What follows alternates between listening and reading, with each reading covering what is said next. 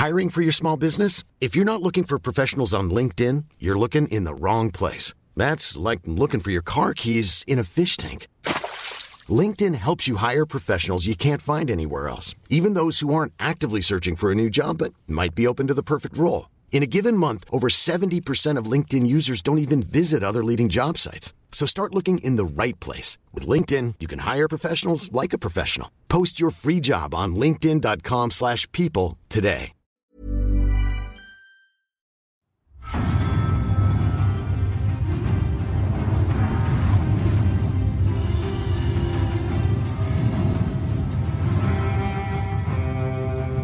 Are you talking to me?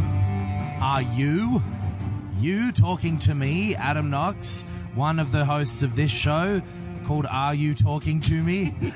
The other host being Ben Vanel over there. I am about to start talking to you, so you're a bit preemptive, but I am currently talking to you, the listener.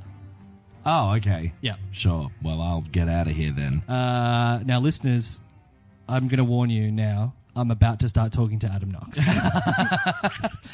And I think it might prompt a question from him that you might find in the title of the show. So, Knox, how are you doing? Good. I genuinely don't understand what... Oh, are you talking... Oh, okay. Yeah, right. Fucking hell.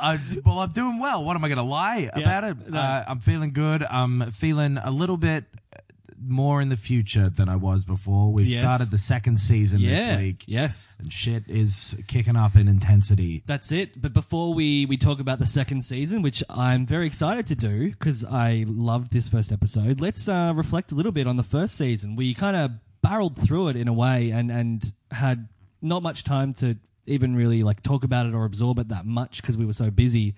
Not as a whole, kind of, no. Yeah. Let's turn a bit of the part of this episode talking about that first season. And I thought a good way to kick it off would be to respond to a question from one of our listeners. You thought wrong. So Thomas asked us, or he says first, people always talk about how Game of Thrones subverts expectations. Besides poor old, and I assume that if you're listening, you've listened to the first. We have to assume that everyone is up to at least the episode that's in the title of each of these. Yes.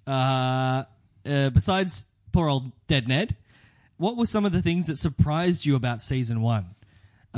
Which is a good question. Thanks, Thomas. I was thinking about this today. I feel like, obviously, Ned getting killed is the biggest one in terms of like the medium and the structure and all that kind of stuff. But having watched it again, it makes sense within the context of the show. It's not a shock, I don't think. I mean, it is in the, like... Or maybe it is a shock, but it's not surprising. Does that make sense? It's not unearned, I think, is, I guess, the thing. It's not this crazy coincidence or some ridiculous thing that happens, like a comet hits that changes everybody's...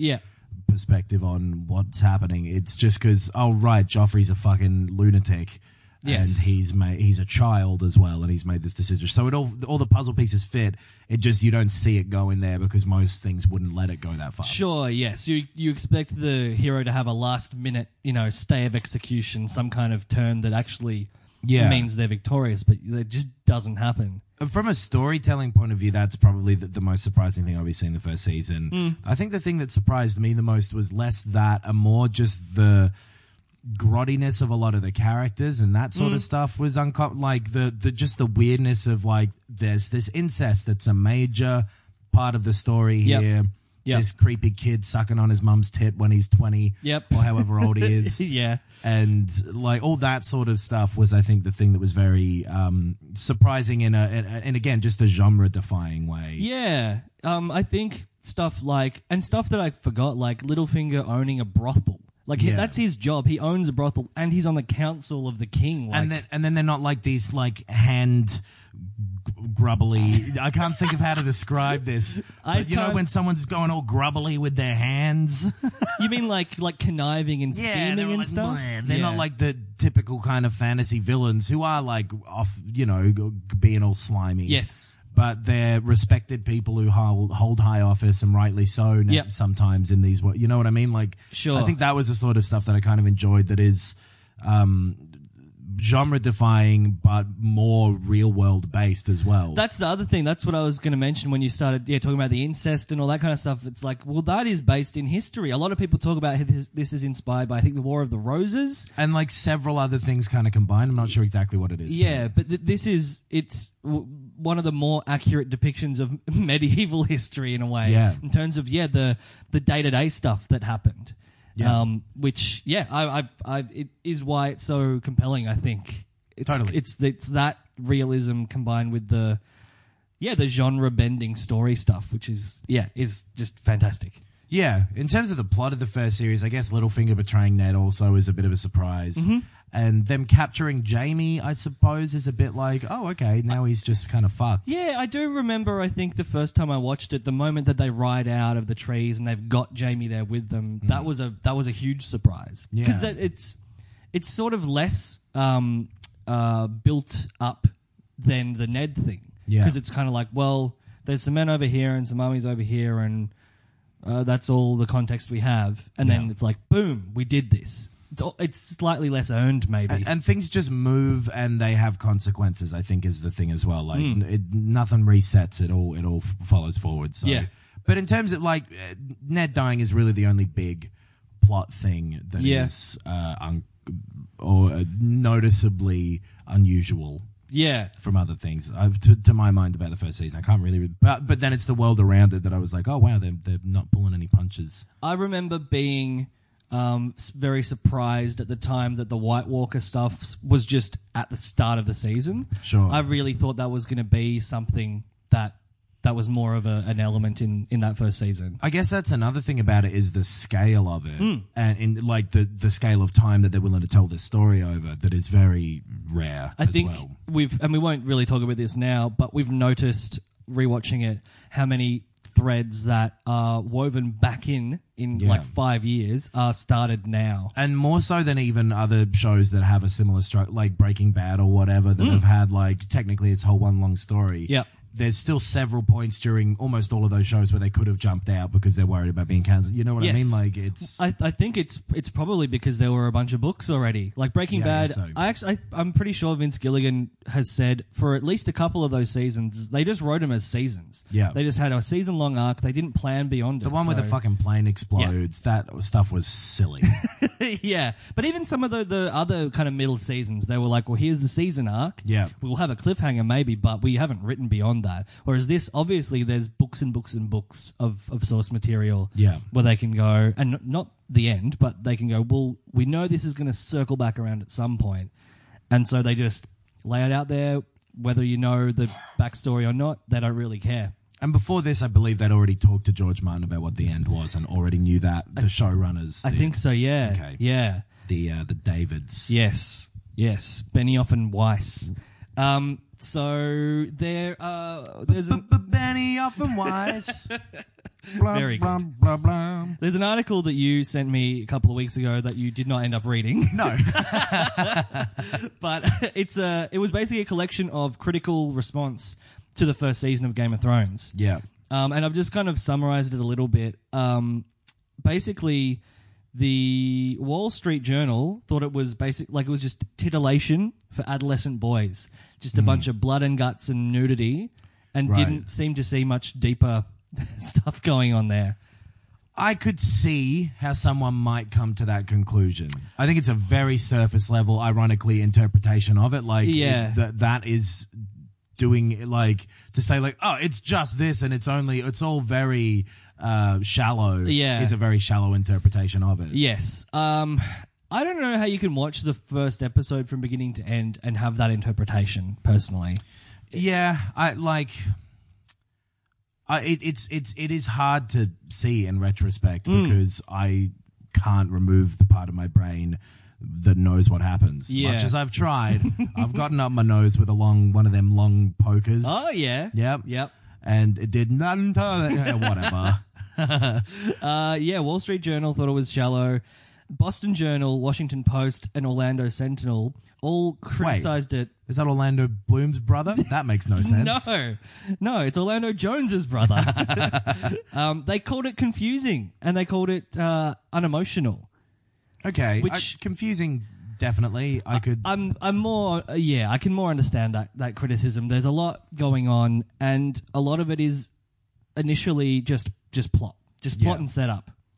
And you know what? A lot of the characters are, by nature of their positions in life, have spent years and years trying to remove their emotions from being in control of them. You know, Yes, yeah. A lot of these people have to follow these protocols and that sort of stuff. So yeah, the emotion isn't like showy. Yeah. Well, I mean, it starts with Ned executing that, deserter and forcing his son to watch it, which is a very, masculine, shut off your emotions thing to do. Yeah.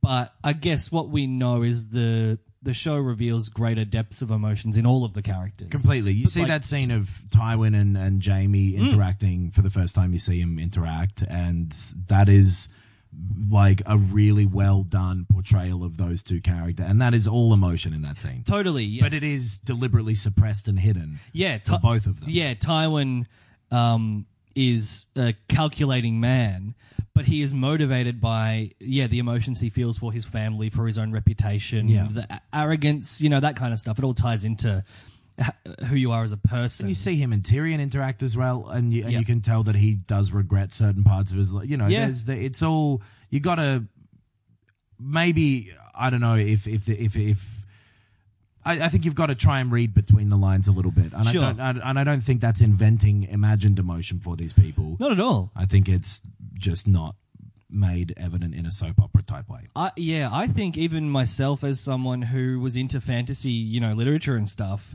I didn't expect the level of depth that this show was going to have at all. Yeah. Like, I was like, a couple of dragons and stuff, that'll be interesting. And then it turns out it's like House of Cards, but and it's dragons. all it is. It's that's why it's resonated with people so much. Totally. Because it's all about very complicated and realistic portrayals of relationships between very broken and complicated people. Yeah, absolutely. There was one more, I think, the New York Times. So they were like, it's climate change. That's right. Oh, cool, yeah. It's called climate change, which is it's a more interesting interpretation than the others, I think, of putting that analogy onto it. Yeah. But nature. Broadly just nature. Yes, yeah. The futility of human resistance to greater powers. Exactly, yeah. But they also said, I thought this was way off, that the sex, the nudity, and the romance was all for female viewers. Like, they literally said, and it was a female critic who wrote it, was like, they've put all of this stuff in to hook in the ladies. Right. Which I don't get at all. Because, you use the word soap opera, but I don't think it's soap opera. It's like a... There's a perception of bravado, sort of like machismo to fantasy stuff in general. Right. And I don't know if having an unnecessary tit in there is what makes women go like, oh, okay. Yeah. But also I am not a woman. And so I don't necessarily... Definitely having complicated emotional relationships between interesting characters is something that I think draws in every person. Yeah. I would say that is more the thing that has made people... people don't go like, oh, well, my favorite character is Roz. They go, oh, it's Catelyn or whatever, Yes. it's... Yeah. Yeah, I don't know. I think all of these critical responses are coming from a set of people with preconceived notions of what it was going to be. Totally. And it took about a year or two for those to fall away and to be more invested in what it actually is. And so what a fucking bold foot forward to put, to have your show be something where you're like, no, we're not going to change it up to not become the punching bag of some article that wants to find an article about, find an angle about this show. Yeah. To just go like, no, we're fully formed already and you'll get it in time. Yeah, absolutely. Which a lot of the great shows do. Deadwood does that. The Wire does that. Breaking Bad again did Breaking Bad, yeah, absolutely, yeah. The only two shows I've ever seen are Breaking Bad and Game of Thrones. That's what I've gathered from this podcast. Is there anything else you wanted to say about season 1? Not especially that won't be relevant in talking about the first episode of season 2. Fair enough. Well, do you want to drive the recap? Yeah, that's what we're going to do. Season 2, episode 1 of Game of Thrones, entitled "The North Remembers." Okay. Well, that's just a direction. How can that remember anything? It's a Family Guy joke, man. You don't get it. Do you remember this? The North Remembers. Family Guy is the third show I've seen. I'm the worst person in the world. So we open up with the Hound wearing his dumb helmet again. Yep. Him and some guy having a big fight on top of the battlements in King's Landing. Yes. And he knocks the guy off of the wall. Big pool of blood.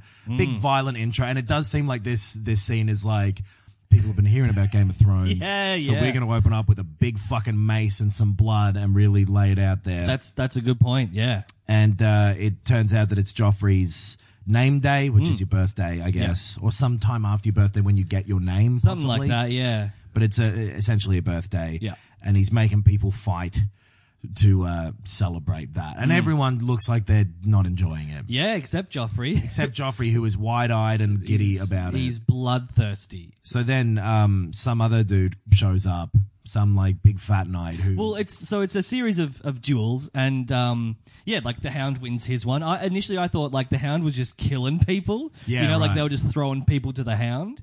But no, it was like him versus another guy, and the Hound wins. And then it's like, all right, 2 more. Out you come, fellas. Fight to the death. Yeah. And so one guy comes out and he's like, all right, I'm here to do it. And then, little tubby boy. He runs up and Joffrey's like, you been drinking, have you? And he's like, oh, I maybe had 1 cup or 2 cups of wine. Yeah. And Joffrey's like, have a 3rd cup. Have all the cups in the world. Yeah. And he it's really weird because he just goes like, have some more wine and like nods towards Meryn Trant, I think. Yeah. And then they immediately know like, oh, that nod means put him on his knees and feed him an entire barrel of wine. You 7 men come out of the shadows and grab him. They have this plan clearly set up already. Yeah. But so Sansa convinces him not to do it. Yes. Is it Sansa? It is. Initially, she's like, what are you doing? And Joffrey's like, you've questioned me? Yeah. And she's like, it's bad luck to kill someone on your name day. And then the Hound's like, that's true. Yeah, Joffrey initially is like, that's just a fucking stupid northern tradition. Yeah. I don't believe in that, you weirdos. And the Hound's like, well, actually, no, that's a really good point that Sansa's made. So, you don't. And he offers some other justification that it makes it seem like Joffrey would be dumb to not listen. Yeah.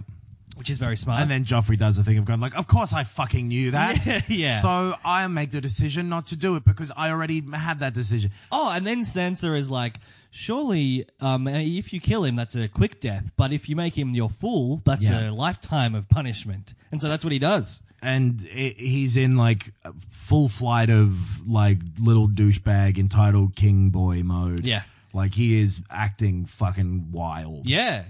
And it's like he's super spooky about it. Yeah. He's becoming tyrannical already. Yeah. Speaking of a word that sounds a bit like tyrannical, Tyrion shows up. Oh, very good. And he's swaggering in, sassing about, sashaying about the place. And he kind of shows up and doesn't drop the I'm Hand of the King now thing to Joffrey yet.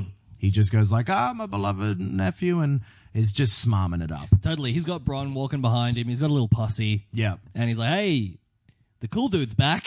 And he rolls in and Joffrey's like, who's cool? What do you mean? Yeah. And like it works. And they wander off to the small council who they've been talking about how winter's officially shown up. Yeah. There's a white raven there. Yes. Yeah.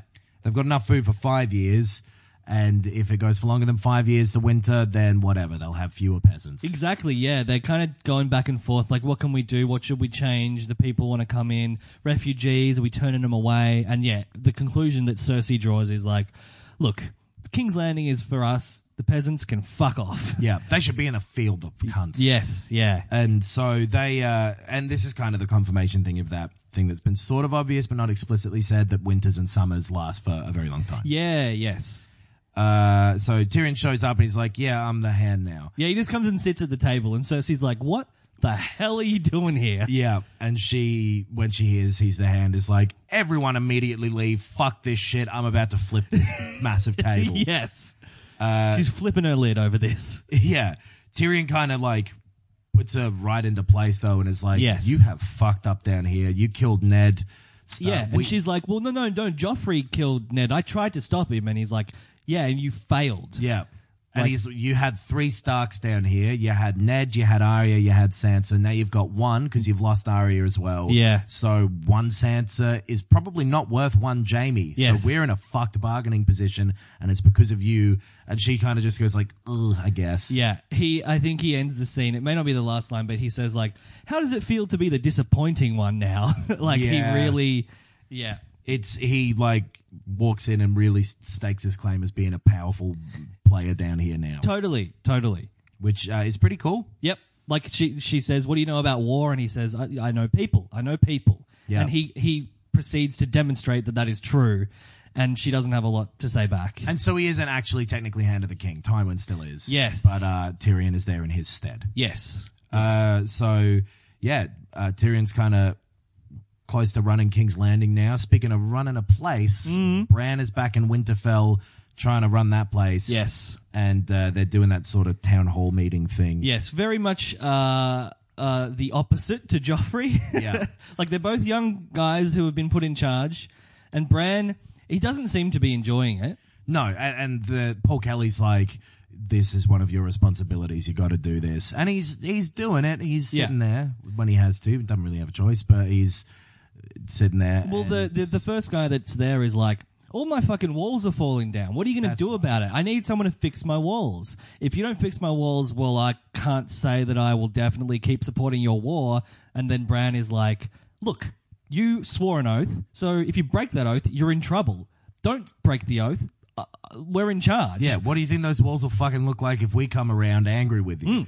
And then they're just like, we'll give you 4 men. And he's like, that's enough. Yeah. So like, Yeah. why the fuck did you come all the way here and complain about if 4 people could get it done? Yeah.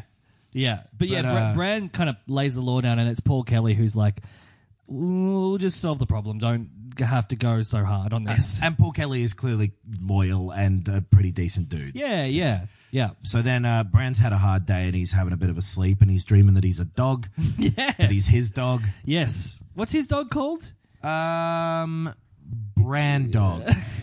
It's not Shaggy Dog. And Ghost is John's. Is it Summer? No, that That's was Sansa's. Sansa's. No, that was Lady. I think it might be yeah. Summer. Right. Or Because Arya's was Grey Nymeria. Wind? I think it's Summer. Grey Wind is Rob's. Ah, I'm right. pretty sure. Okay. Yeah. Cool. So anyway, he's the dog and he's looking at a comet in the sky. And then he wakes up and is being taken down to where he was having the dream. Yeah. Down in that little weirwood thing. Dale, the little Vale Dale. And the next morning he's on Hodor's back and they're walking around with Osha for some reason. She just seems to have been ingratiated into this group. Yes, very quickly. Again, for no apparent reason. No, she's just kind of there. Yeah. And she's telling him all about how comets mean dragons. And Bran's like, nah, man, dragons ain't real. Yeah. Cut to a dragon.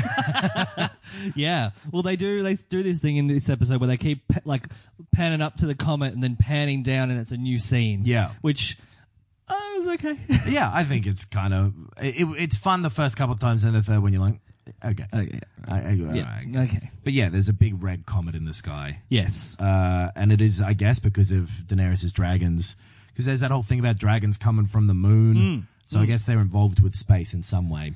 I guess so. And she's got like her 12-person Khalasar walking through the desert looking fucking wrecked. Just chapped lips. They're And filthy and hungry looking. The dragons aren't eating anything. Yeah. They're like, well, what do we feed them? And she's like, Viserys didn't know shit about dragons. I don't know what to do. Like, Yeah. Oh, let me just look it up. Let me just look it up in one of the books here in this desert, Yeah. you fuckheads. Yeah. My horse is dead. Yeah. The horse just collapses. Her present from Drogo. Yeah. Yes. And she sends 3 riders out. They're heading east for some reason as well. Right. Yeah, because Jorah is like, well, this is the furthest east I've ever been. Yeah, and he's like, if we head west, then the first Khalasar we see will gut us. Yeah. And, like, they kind of can't go in any other direction. They're fleeing, basically. Yes. heading out east and ideally to some sanctuary. And so she sends riders out like northeast, east, and southeast. Right. To look for somewhere to go. Yeah. Which is a pretty precarious position to be in. Yeah, one of them is one of the guy, Indiana Jones, who was whipping everyone's necks for her previously, and I did not have the subtitles for that bit, so I don't know what they said. I assume it was like, you've served me well, please go and help us. It was all just like blood of my blood and that sort of stuff. Like, I'm loyal to you, this is real, I'm a scout. Yeah, okay, cool. So they're left in a pretty shitty situation. Yeah, they're in the desert with nothing. That's how you die. That is how you die. No, I'm saying specifically, I know that is how you die. Oh, okay. I had a dream about it, and I was a dog in the dream. Nice. So yeah, pan to the comet again, and now we're at the wall. Mm-hmm. All of the people have gone north of the wall. All of the brothers of the Night's Watch there. Yep. Going through the forest, Sam's fucking fat enough that he's broken a wagon. Yeah. And they reach Craster's Keep. Yes. So it's a creepy looking place. It's Craster's Creep. Oh my god, Castor's Creep, Casper the friendly creep. And so there's a lot of like girls around, like huddled, carrying shit around and stuff. And they're like, oh, what's a lot of young girls here? What's the deal here? And that one of John's friends is like, I grew up in a place like this. Yeah, is that? And then I fell on hard times. Yeah, like, come on, man, dude, that bad. Ed is that guy. He's a new one. He's not Pip or Gren, the other bigger one. He's new guy. Yeah, right. And they tell John the story here.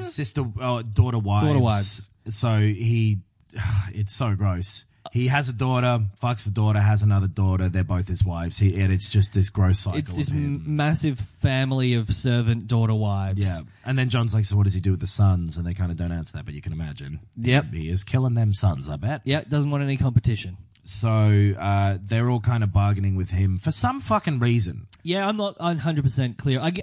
I assume it's because it's a massive, big north of the wall, and they need somewhere to stop and sleep. And he's got enough daughter wives that he kind of has a bit of a thing going there. He's got a little bit of a farm happening. Right. Yes. He's got somewhere to sleep. He seems to have resources. Like, they very quickly give him the axe he wants, give him all this stuff. Yes. Because we kind of need whatever setup he has here as a halfway point between this and wherever we're going. And so they have a conversation about how the wildlings in several villages to the south have all gone, and they've headed up north to meet up with Mance Rayder. Yes. Who evidently used to be part of the Night's Watch. Yeah.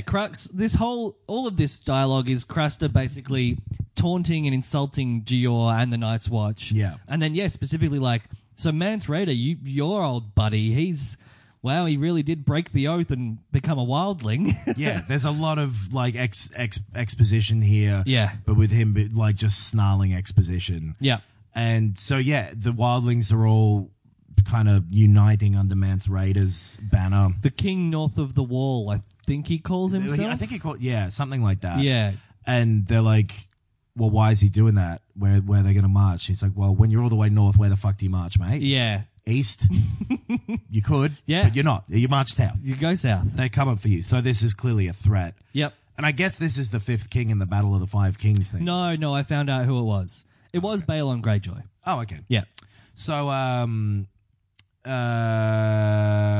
that's basically what happens there. We get a bunch of creepy weirdo vibes off of Craster. Yep. And he explains what's going on with the wildlings north of the wall. Yeah, then he calls the Watchmen Southerners. And John is like, what are you talking about? We're not Southerners. We're Northmen. And Crass is like, don't let that pretty little bastard anywhere near any of my creepy daughter wives. Yeah, look at that little long-haired, pretty little girl. It's not their fault that they're creepy, I guess, but the whole situation there is creepy. Yeah. So he has a go at John, and then he just kind of keeps having a go at Gior and the Watchmen, and he's just like, You want to be here, you got to go by my rules. Don't look at my daughters. Don't touch them. I'll cut your hands off. Yeah. And Gior's like, that's the bargain. Yep. And then when they're outside, Gior like pushes John up against a post and it's like, you fucking little idiot. Yeah. Keep your mouth shut, uppity obviously. little shithead. How do you not understand what you're doing is crook? Yeah. Yeah. So then we head to a place we've not been to before. Well, what he says to John is, if you want to be a leader, or he's like, you want to be a leader? And John's like, Yeah. He's like, then you have to learn how to follow. Yeah. Which is good advice. Yes, it is. And we follow the story Yes. to a new location, Excellent. which I don't know if we know what it is. It's not really introduced massively in this episode. It just kind of comes out of nowhere. And there's like some effigies of what turns out to be the old gods being burned on a beach. Yes. And it's kind of like a strange ritual type thing. And as you've written, an old Friar Tuck motherfucker is really worried, and he like runs up. He's like, "We can't do this shit." And Yeah. he's talking to a guy there, and he's like, "Well, we got to." Stannis says so. And then you're like, "Oh shit, there's Stannis Baratheon." Yep. Pans over to this grizzled, angry-looking man. And he is an angry man. Yeah. Yeah, Just a yeah. no shit, no nonsense type of person. I've really liked this scene. Yeah. I thought it was well shot, well acted. Like, yeah, it starts darkness on a beach with a burning effigy. That's such a great image. And so clearly Stannis is trying some shit out here. Yeah. They keep talking about the Lord of Light, and that the night is dark and full of terrors. It's a real cultish vibe you're getting off of this red witch woman. Yes. Who is leading this this Ritual. Yeah. And so Stannis is doing some shit that is clearly new, and people seem to be with Stannis enough that they're letting it happen. Yes. But no one seems comfortable about it, really. Totally. Because what we've learnt about Stannis before seeing him is, like, he's a good soldier. He's the eldest Baratheon. He has the rightful claim to the throne. Yep. He's people seem to dislike him on a personal level, but respect him as a, as a general, as a soldier. And that's the impression, is that these people are loyal soldiers who are standing around him and will just follow whatever the fuck's happening. Totally. So this red woman, who we don't really know who she is, who's leading this, she is obviously in control here. Yeah. She is kind of like, well, I'm a servant of the Lord of Light and whatever, but she is leading this group of people. Yeah. Stannis is buying into whatever this is. However, it was done, assuming, through the subtlety of the writing and the shots and stuff, we just get the picture that the power dynamic is she's in charge. Yeah. And then this guy who is meant to be king is following along. He's along for the ride. Yeah. Yeah. So Stannis, and like he's got this guy Davos. So Davos, who is the sort of kind of appears to be second in command to him type guy, basically, right-hand man. Yeah. Who again is clearly like, I don't really like the situation here, but I like Stannis. Well, he basically says that. The Friar Tuck goes up to him and is like, "What are you doing? You got to stop this." And Friar Tuck is like their maester, it seems. Yeah, totally. And yeah, you're right. Davos is just like, I'm loyal to Stannis. I can't do anything. Yeah. But and I wouldn't anyway. So then they're sitting around a table making some war plans or whatever. Stannis is like, they suggest, why don't you make up with Renly? He's your brother. And he's like, I don't love him. They're writing a letter. Yes. But just before this scene, the ending to the previous one is like Stannis takes a big flaming sword and he dips it in the sand, and they're like, "Well, you're the best." Oh, right, because there's some prophecy about someone with a flaming sword. I think so, yeah. And so then they kind of filter off, and it is just the Friar Tuck and Davos there. And the Friar Tuck is like, I mean, what can't you do something? This is really bad. This is dangerous. This is heresy. This is, and Davos is like, well, I'm not a God-fearing man. And the Maester is like, you got to like tell the truth, get the truth out there. Like the truth has to be followed. And Davos is like, what is the truth? Yeah. If I am a logical and rational man, I don't have any answers in this situation. Yeah. So I can't stand for anything in particular. Truth is, I'm loyal to Stannis, so whatever. Yeah. Stannis is making these decisions and continues to make some more, like he has his mind made up. I think that little bit end of that scene tells us exactly who Davos is, and the next scene tells us exactly who Stannis is. Totally. He's like picking out the slightest things in this letter that they're writing, going like, he's not my beloved brother. And they're like, it's just a nicety. You just write it in there. He's like, but it's not the truth. Yeah. Fuck it. Yeah. Take it out. Yeah.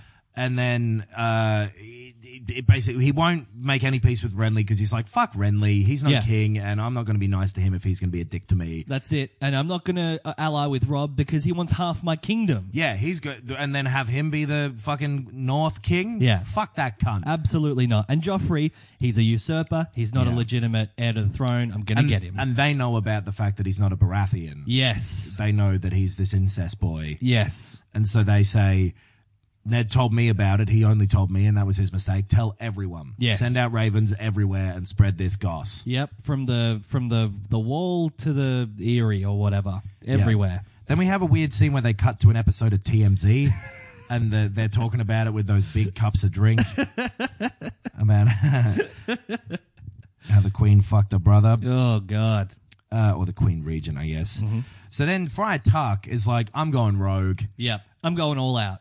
I'm going all or nothing. This red woman's fucked it for us here. I don't like her, so I'm going to poison her. Yeah. So he gets some wine. He's like, how about we all just quite nondescriptly, and this is definitely not strange or suspicious, Yeah. have a glass of my wine. And just you. I think Davos is like, dude, Yeah. you know what you're doing here. Come on. And he's like, I know what I'm doing here. Come on. So he walks over, he poisons the wine, walks over, and he takes a sip, being like, it's friendly wine, see? Yeah. Immediately his nose starts bleeding, Yeah. and he's fucked. Yeah. And then she drinks the entire cup of it, and nothing happens to her. Totally. Friar Tuck's dead, and she's like, well, I'm the best.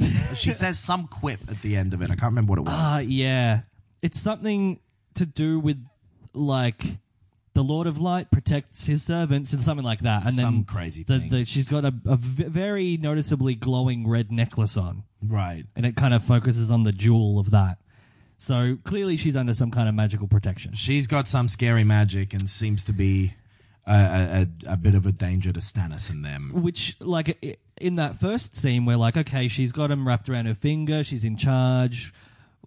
This sounds like a cult. And the next scene, we go like, oh, that's true, and it has actual magical powers. Yeah, she's legitimately powerful. Yeah. And Stannis, you can see why he would just have an all-or-nothing approach to this and go like, she's powerful, I'm going to use it to get my kingdom. Absolutely. So then we head over to Rob's camp. Yep. Looking quite big. Yeah. And Rob and Jamie have a bit of a back and forth in Jamie's cage he's tied up in. Just a general, like, I still hate you. Yeah, well, I still hate you. Yeah. Jamie's like, oh, you're a boy. And Rob's like, well, it must be insulting for you that you were beaten by a boy and captured by a boy, and maybe you're going to get killed by a boy. Boy got a big dog here. Yeah. And we see Rob's Here, big boy. dog. And it is a big-ass dog. Yep. It does look bigger than a normal dog at this point. Yep. Looks quite big. It's a big-ass dire wolf. Yeah. And, nothing really much happens, but Just it's a just... lot of posturing and And a lot of justifying why he's still like, we're not going to trade you, we're going to keep you. You think I trust you? Anything that you do? Yeah. I fucking hate you, man. And Jamie's, like, who do you think you are? Like, you're a kid. You've won 3 battles. That doesn't make a conqueror. And Rob says, well, it's better than 3 defeats, which is fair. But also, Rob is getting very big for his boots, Yeah. justifiably. But you don't want to overextend yourself in the Game of Thrones. Totally. Then we go back over to King's Landing, and Shay is now there with Tyrion, Yeah, just a little scene here with those two. saying about how she likes the smell of shit and cum. And garlic, I thought was an odd one to throw in, but sure. Yeah, fuck garlic as well. But So she likes the city, basically. she's there, and he's like, you got to stay hidden, remember? Dad didn't want you here. And she's like, whatever. Yeah. I'm loving it here. Yeah. And then Cersei and Littlefinger are talking about finding Arya Yes. in the courtyard. Yeah, I like this scene. This was Cersei's good. got a bit of a guard with her. Yep. And Littlefinger's like, you forget one thing, knowledge. Oh, that's Jorah. yeah. Hold on. You forget one thing. You forget. He's got a little bit of like a Irish Welsh tinge I there. can't do his voice at all, Yeah. or any voice. This has all been a computer, text to speech. But yeah, Cersei's like, you need to get all your little grubs to find Arya. We Yes. need her. And he's like, maybe I don't want to. Yeah, maybe my little grubs have heard a few other stories, like Yeah. about how a certain royal couple, Yeah, they have brother and this sister, like he Very thinly veiled thing about like certain families can. Sorry, the way it leads in is she asks him to do that, and then she goes, "Oh, the Mockingbird. That's your own sigil, right? You made that up. That's you, right. You came from a not an honourable family, and you basically made it yourself." Yeah. And then she says something about like how he loved Catelyn exactly, yeah, and was turned down. yeah. And he says, well, yeah, it's all sorts of... Fuck my brother. Fuck off. He's like, well, that surely would have been an awkward situation, but another awkward situation would be if perhaps the Queen Regent... describe the taste of your brother's dick. Yeah. That might be awkward. Yeah. And then she's like... Oh, and then he says at the end, well, at the end of the day, knowledge is power. Yeah. And she goes, guards, seize him, cut his throat. And they seize him, and they're about to cut his throat. And then she's like, actually, I changed my mind, stop. Yeah, and then she's like, step back 3 paces, turn around, do the hokey pokey. Yeah. And she's like, power's power, motherfucker. Yeah. Knowledge ain't power. Power is power. Knowledge can gain you power, but until you have it, you just have knowledge. And I think what she kind of means is money is power too, because everything she's done is by being the richest, pretty much. I always that whole family. I always had a bit of an issue with that line. Power is power, because it's like, well, no, power is the result of a bunch of other things. But I think her point is, unless you are in power already, you have the ability to command people to kill on sight. Then all you have is knowledge or money, or discipline. Like, until you have power, you don't have power. I think it says a lot about her arrogance as well, to feel like she is the one with absolute power. She's got the power in this situation, and to not really understand that she's on just as flimsy of a foothold as everyone else was, because when Ned was betrayed, is because other people gave him more money, gave the City Watch and whatever more money. Totally, that was it. That was the one moment. If they had given them a little bit more, then the whole situation would have flipped again. So, yes, power is power in the moment, but the fact that she didn't kill Littlefinger is like, well, someday you might not have those guards, and he might. Yeah. So. She's broken her own rule when she was talking to Ned and was like, you should have taken the throne. Yeah. By not doing it, you lost.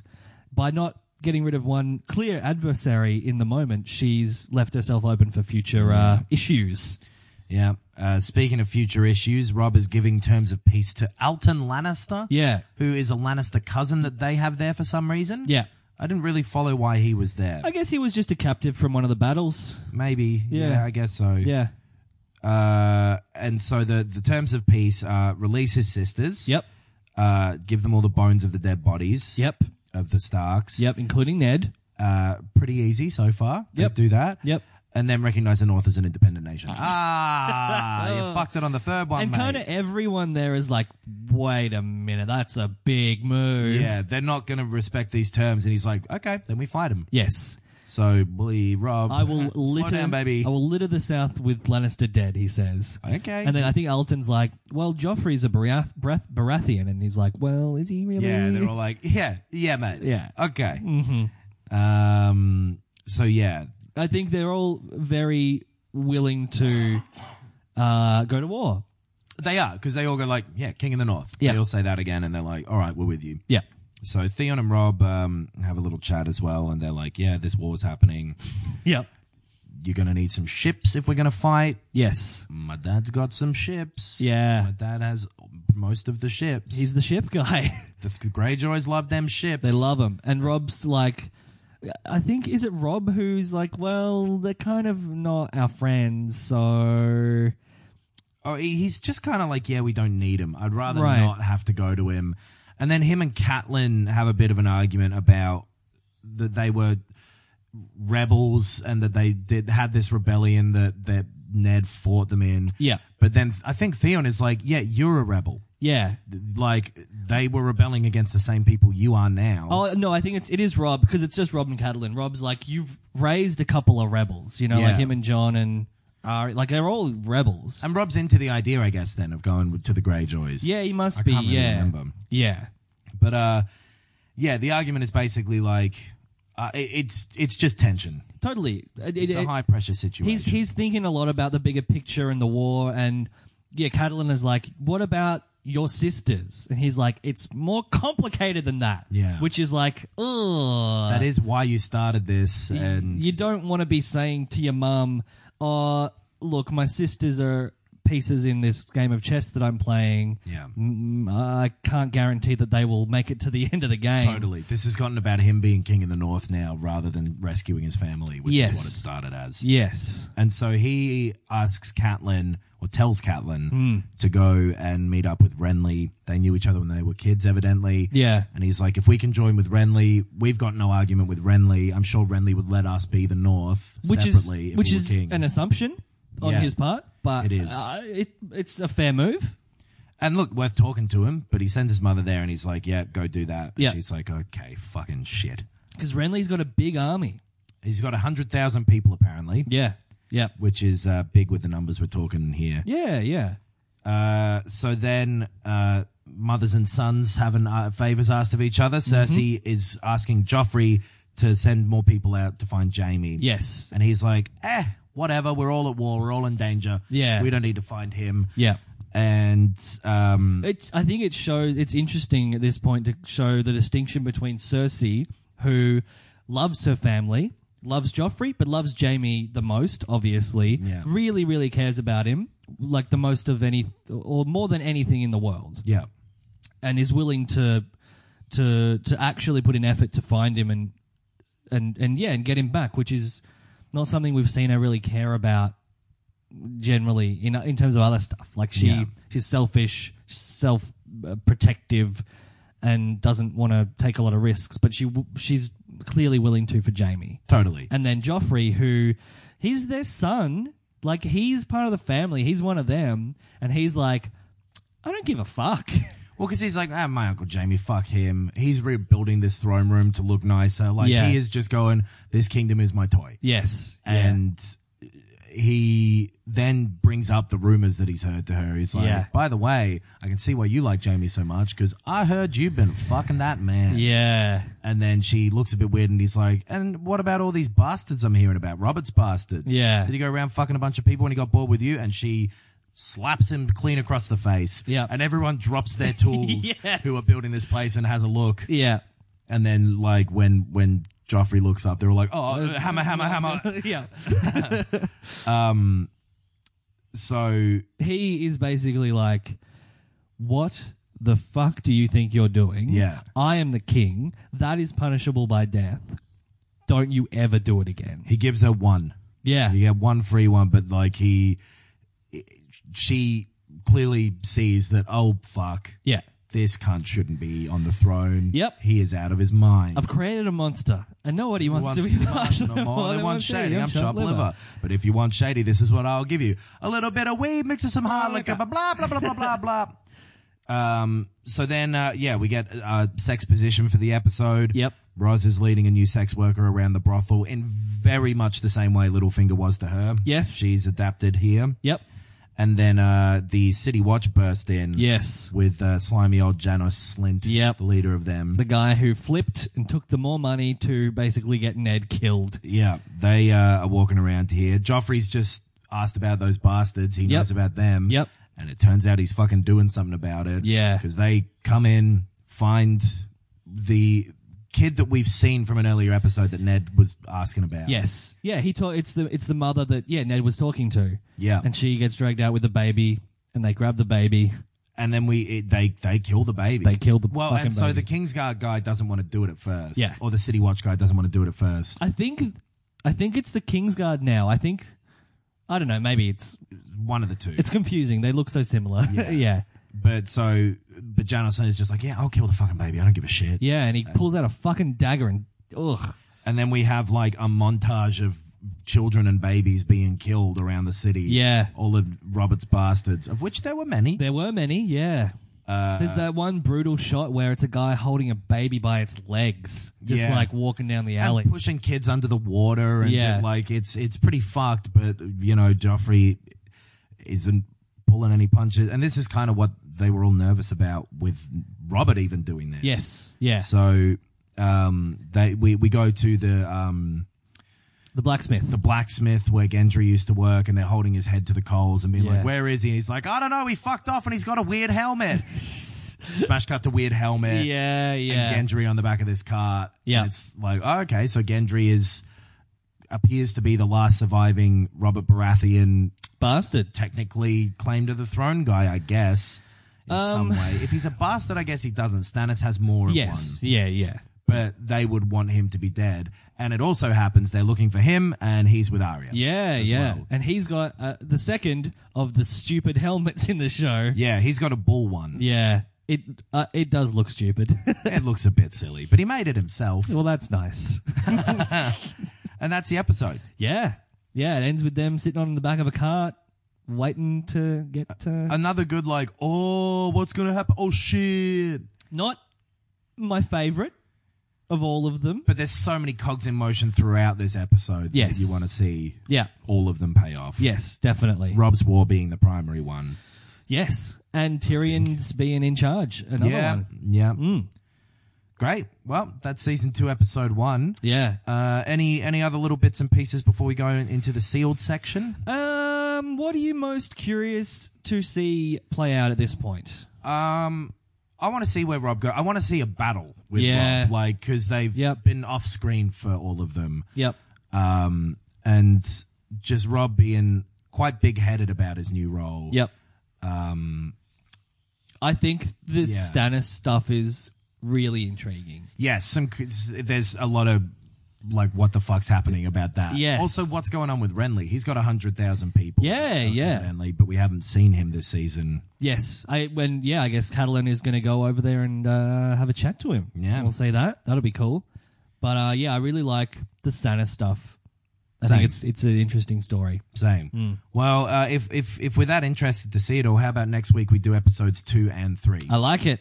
Me too. Let's do it. All right. Well, if you're watching for the first time, we're going to go into the spoiler bit for people who've seen all the episodes now. Yep. So, are you talking to me pod@gmail.com? Yes. Is our email address if you Correct. want to send in some thoughts. Yep. And yeah, your homework is season 2, episodes 2 and 3. Yeah. We're talking about them next week.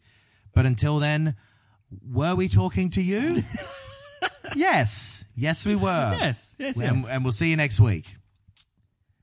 Now for the sealed yes. section. Spoiler boys. I don't know if I explained that that's what it was. If you're still listening, this will have spoilers for everything for the whole show that's aired so far. Yeah.